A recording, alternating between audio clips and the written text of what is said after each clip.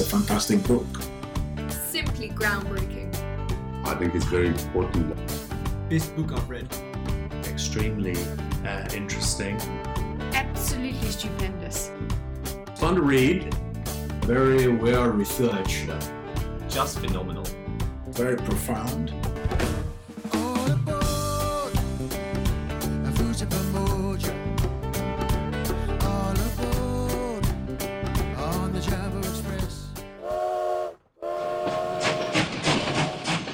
Welcome to episode 7 of the Asian Aspiration podcast. I'm your host, Marie Noah Ngokolo, and it's a pleasure and honor to be in your ears today. On today's episode, we'll be looking at the role of the private sector in Africa's development trajectory. And as always, with me here will be Emily, a co-author of the book. We'll hear from her shortly. Before we get started, do remember to like, share, and engage with the content we're talking about. We'd love to hear from you. Hi, Emily. How are you doing today? Your favorite question ever? Well, keeping quarantined and healthy. That's important. We must. As much as we can. Yes, indeed. Thanks a lot for availing yourself to have this chat. To get us started. Putting myself at risk. At risk, right? Leaving my house. Oh, the dangers out there, Emily. Good grief. So to get us started, Emily, the conversation around the role of the private sector often comes to sort of this idea of the state-led versus private sector-led style of development. What have you garnered from your research on this topic, considering the Asian experience? And then I'd like you to speak a bit more on how important the role of the private sector is in development today. Obviously, assuming and perhaps showing a little bit of my bias is the assumption that it is important, but I'll let you go ahead. In Africa, there's a clear preference for the approach of state-led development. I think that's fair to say. Mm-hmm. It's been in the past, at least. Yes. So we prefer talking about the state as an agent of development. That's actually a very developing country approach. And in Asia, we found that this wasn't the way. The state took development very seriously, but they basically left the private sector to do it. I feel like I've said this so many times already, but maybe not on this podcast, but they knew that they had to get out of the way to enable that. Exactly. So otherwise you end up suffocating the private sector. And that's often the case when you have too many state-owned enterprises crowding out private sector initiatives. And I think I want to speak about Vietnam here. We often use Vietnam as an example for almost everything. That's probably because we spent the most time there. But Vietnam used to have more than 12,000 state-owned enterprises doing various things. You can just imagine some of the useful and very unuseful functions they had. And one of the main things that the Vietnamese government did when they opened up to the world and decided to go down this path of private sector-led development is they reduced that number down to a few hundred. I think they only have about 300 state-owned enterprises currently, which is a massive reduction. From what, 12,000? From 12,000. Wow. It's still a lot, but that just shows you that they really made it a priority to get out of the way. And many of these state-owned enterprises, which were privatized, turned into very successful private companies. So we write in the book about Vinamilk, which is used to be a state-owned milk producer and is now a private company. Many others. Read the book for more examples. But in Africa, we struggle to let go of, or governments typically struggle to let go of state-owned enterprises. They struggle to privatize, even when it would make more sense to do so, on the grounds of state-owned enterprises being used for development. And as I hope the Vietnamese example shows, and some of the other work we've done around, for example, Ethiopia and its state-owned enterprises, especially Ethiopian Airlines, which has done very well, especially because it has been independent from government functions and government intervention. It really pays to let the private sector get on with it. So we're saying that the private sector, right, plays an important role in development. So what role is that exactly? It doesn't have to be exact, even though I use the word exactly, but what role is it that they can play, or I guess should play, in development? What are some of the things they could be doing? What spaces should they occupy? I think primarily the most important thing the private sector should be doing in Africa is creating jobs, right? Exactly. We all agree that's probably the most urgent need. We have millions and millions of young people entering the job market every year, Right. and there's not going to be jobs for them unless the private sector can create it. In South Africa, if I can use our example again, during election campaigns, the different parties almost all use the phrase jobs in some way. They know it's a very popular election issue, but no one really has a plan for how government will supposedly create jobs. Yep. In many African countries, including South Africa and Namibia, we already have 50% or more of all formal employment being in government. And that's just not sustainable in any way. Our government wage bills are running away with us. So we need the private sector primarily to step in and create jobs. I mean, there are policies that can help. We see some youth employment subsidies, for example. But primarily, if the private sector is healthy and growing because of foreign direct investment, all of these things that just need to be in place, they are going to be able to create jobs. We live in a world that's moving toward labor replacement with technology. But Africa is at the other end of that curve. And as other countries, especially Asian countries, move out of manufacturing, low-end manufacturing, there's an opportunity for us to pick it up. No, that's point taken. And I do agree with you. I'm one of those people that actually believes governments don't create jobs. They can't create new jobs, at least. People just get employed and get paid with taxpayer monies. So one thing I wanted to sort of clarify for anyone that's thinking, right, we're not saying that there's no space for the state in development. We're saying that the private sector does play a really important role and they need to be more active in sort of development discussions and narratives. They do, and we're living in a time where private companies are becoming more and more aware, luckily through their shareholders as well, of their responsibility in development. And that's why we have private companies stepping into the space of providing services that are otherwise considered government functions, like connectivity, or even in some cases water or sanitary, education, health, of course. So there definitely needs to be a better discussion about how government and private sector can work together for this. But I think primarily, and this is the point we make in the book, government needs to let private sector do its job. They need to allow investment to take place without hindrance. It baffles me that governments can impose the cost they do on private companies at the cost of job creation. And they don't realize this. Or they do and they don't do anything about it. Politics, man, politics. No, I think that's really interesting. And one thing you sort of talked about that I found very fascinating when we're talking about development is sort of the role of SOEs. And you mentioned Ethiopian Airlines being sort of the anomaly, if I can call it that, on the continent, because the likes of Eskom or even ECG from Ghana, where I'm from, it's a bit of a different story. And I think those things, it would be a lot easier if governments were good at selecting quote unquote those national champions, but that would require some ability to separate the party and the government and business and government, and that's not something that we are completely good at yet. So we do need the efficiency, competitive and profit motive, because that's particularly helpful, as you said, in creating jobs, alleviating poverty, and even creating economic prosperity. A book I read recently, actually, that I thought was quite interesting is called The Prosperity Paradox. It's by Professor Clay Christensen. He just passed, rest in peace. Karen Dillon and Efeso Jomo in the USA. I found really interesting because it states that sort of this idea that the right kind of innovation can not only build companies, it can also build countries. So one of the examples they use is Mo Ibrahim and his building Celtel, right, which is now, I think, Airtel in most countries. So at the time that he wanted to do this, when he said he's going to build, like a telecommunication thing on the continent, people laughed him out of the room. Like, Africans are poor, can't even afford food, and you think they're going to get phones and have networks. And look at the continent now, right? And this idea of when he started, especially, there weren't a lot of things in place, but he sort of showed it on. And it also connects to another thing I thought was interesting. So in the book, you write that one of the things that Japan was particularly, that made their story a bit more successful was this idea that they had a strong private sector, a supportive state, and an ability to adapt and absorb outside influences, including technology, ideas, and machines.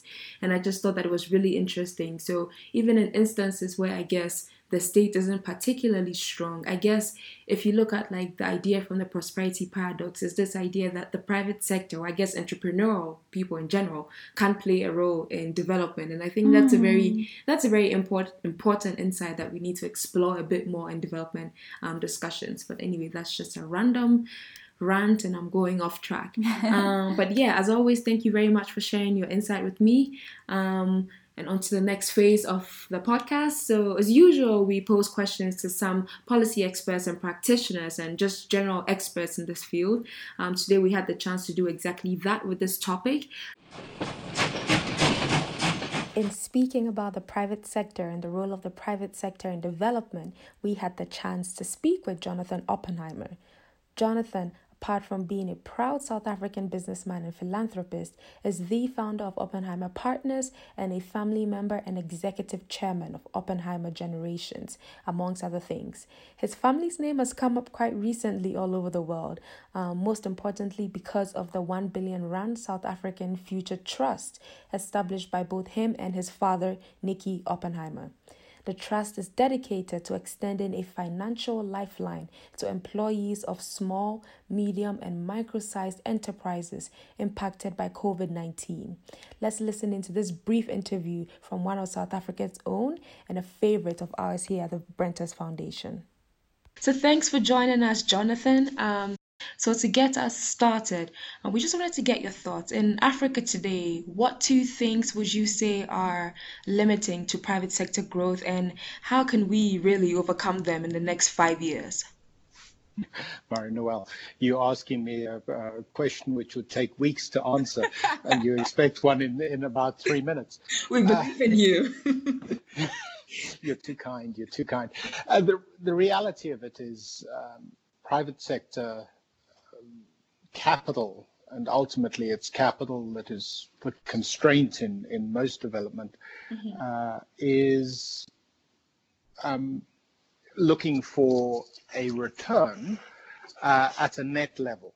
And in much of the world, leave aside the emerging markets and in Africa in particular, the ability to make a reasonable return on your investment, what is that, 10 to 15% in real currency on an annualized basis, is nearly impossible. And the kinds of businesses that you have to invest into to do that are businesses with incredibly high gross margins.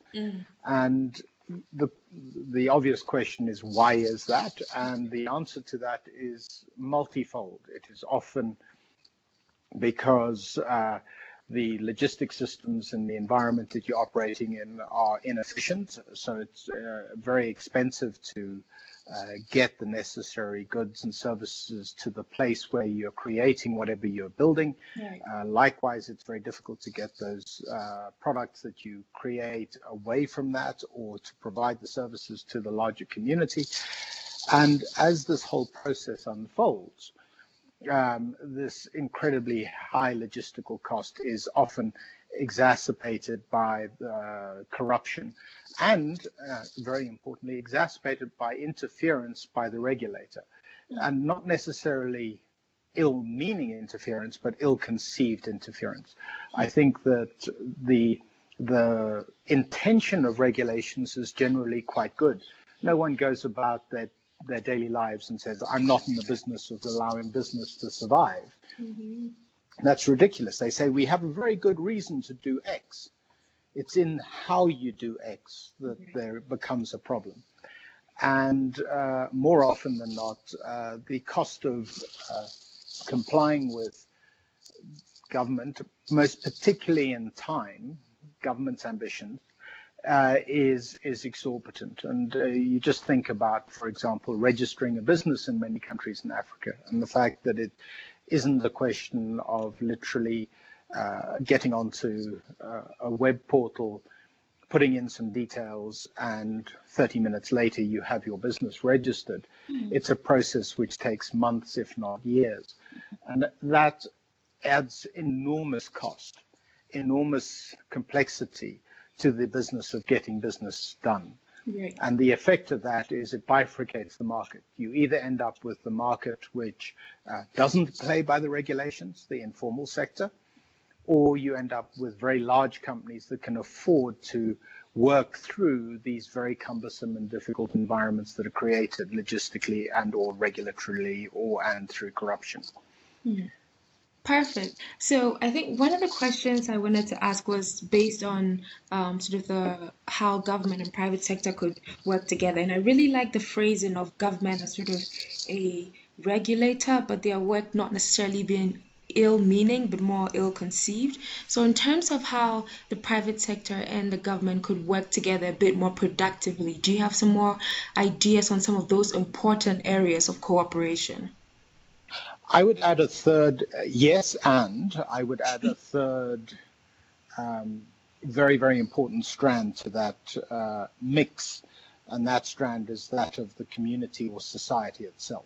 I think that government has a very, very important role to frame what is and is not acceptable to society in terms of how it interacts and faces itself and its different components.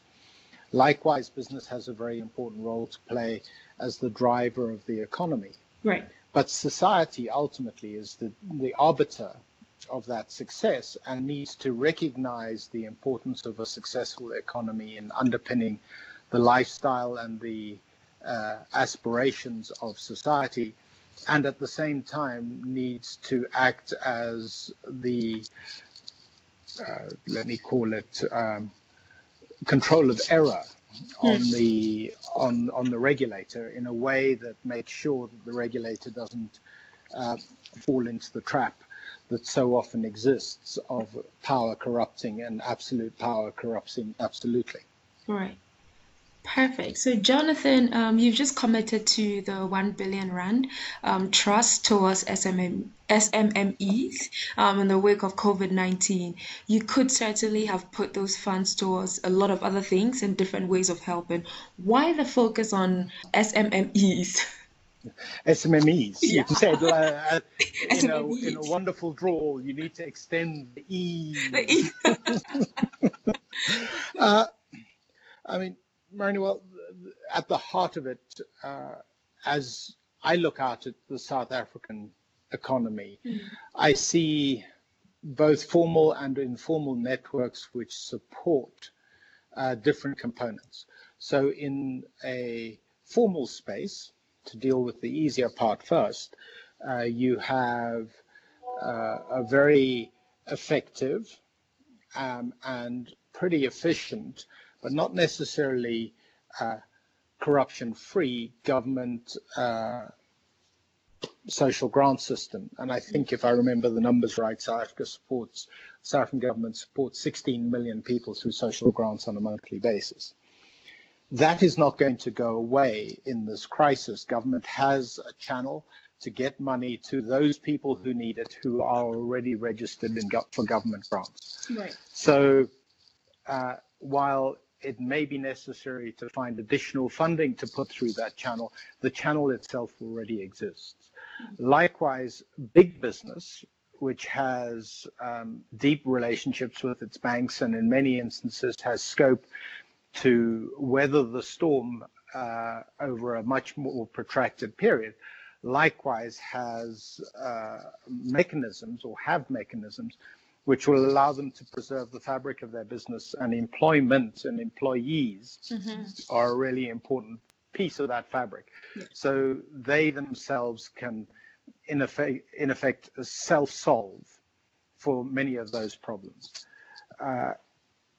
Separately from, so those are sort of the two big players in the formal space.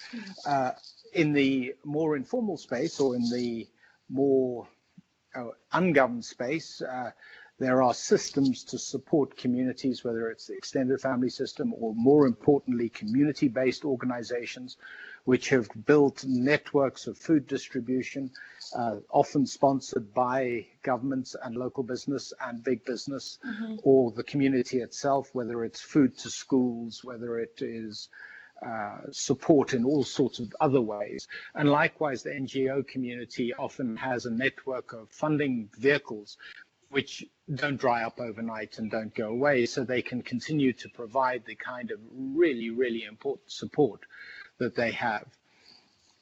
That really, when you start taking away what remains supported, admittedly in a very fragile and at-risk manner, you are left with the community who are doubly vulnerable. They aren't able to access the formal systems, and they aren't used to accessing or participating in the informal systems and the less big government, big business systems. And at the core of that community is the SMME sector. You've got businesses which live very much on a month-to-month basis, dependent on the cash flow that they're able to create.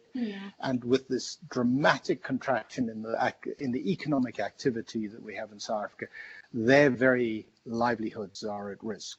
And if I were a business owner, my first priority is to preserve my business, and I would take any available cash that I had to protect that business. That doesn't mean that you necessarily end up protecting your employees. So we saw an opportunity to, in partnership with SMMEs that are looking to be sustainable in the long term, get direct income support on a tax-free basis to the employees of those businesses in a very, very light touch, very efficient manner. And it seemed to us that those people are some of the most at risk, apparently at this moment in time not, but likely in the future most at risk of anyone in South Africa of not having access to food. So the idea of providing a very limited level of income support for a limited period of time, in our particular instance with the South Africa Future Trust, 15 weeks at 750 Rand per week. It's not a lot of money. That means that our 1 billion Rand can support about 85,000 people for that 15 weeks. It's nowhere near enough. The small, medium-sized business sector employs north of 1 million people, perhaps as much as 1.5 to 2 million people. And if you think about those as the breadwinners for their families and a dependency ratio somewhere between 5 and 7, you begin to see the magnitude of the problem if they can't put food on their table on a weekly basis. And they don't have a road to access government grants because the registration process is cumbersome and slow, and the system is overwhelmed with coping with the crisis that it already faces. They can't access big business because they aren't big business, and their community-based organizations which support some of the most vulnerable in their communities can't afford to take on board another, call it 5 million dependents. So if we can get money in the hands of those people who traditionally have supported that community, we are absolutely playing a vital role in keeping the fabric of society whole by providing a route to nutrition through the marketplace.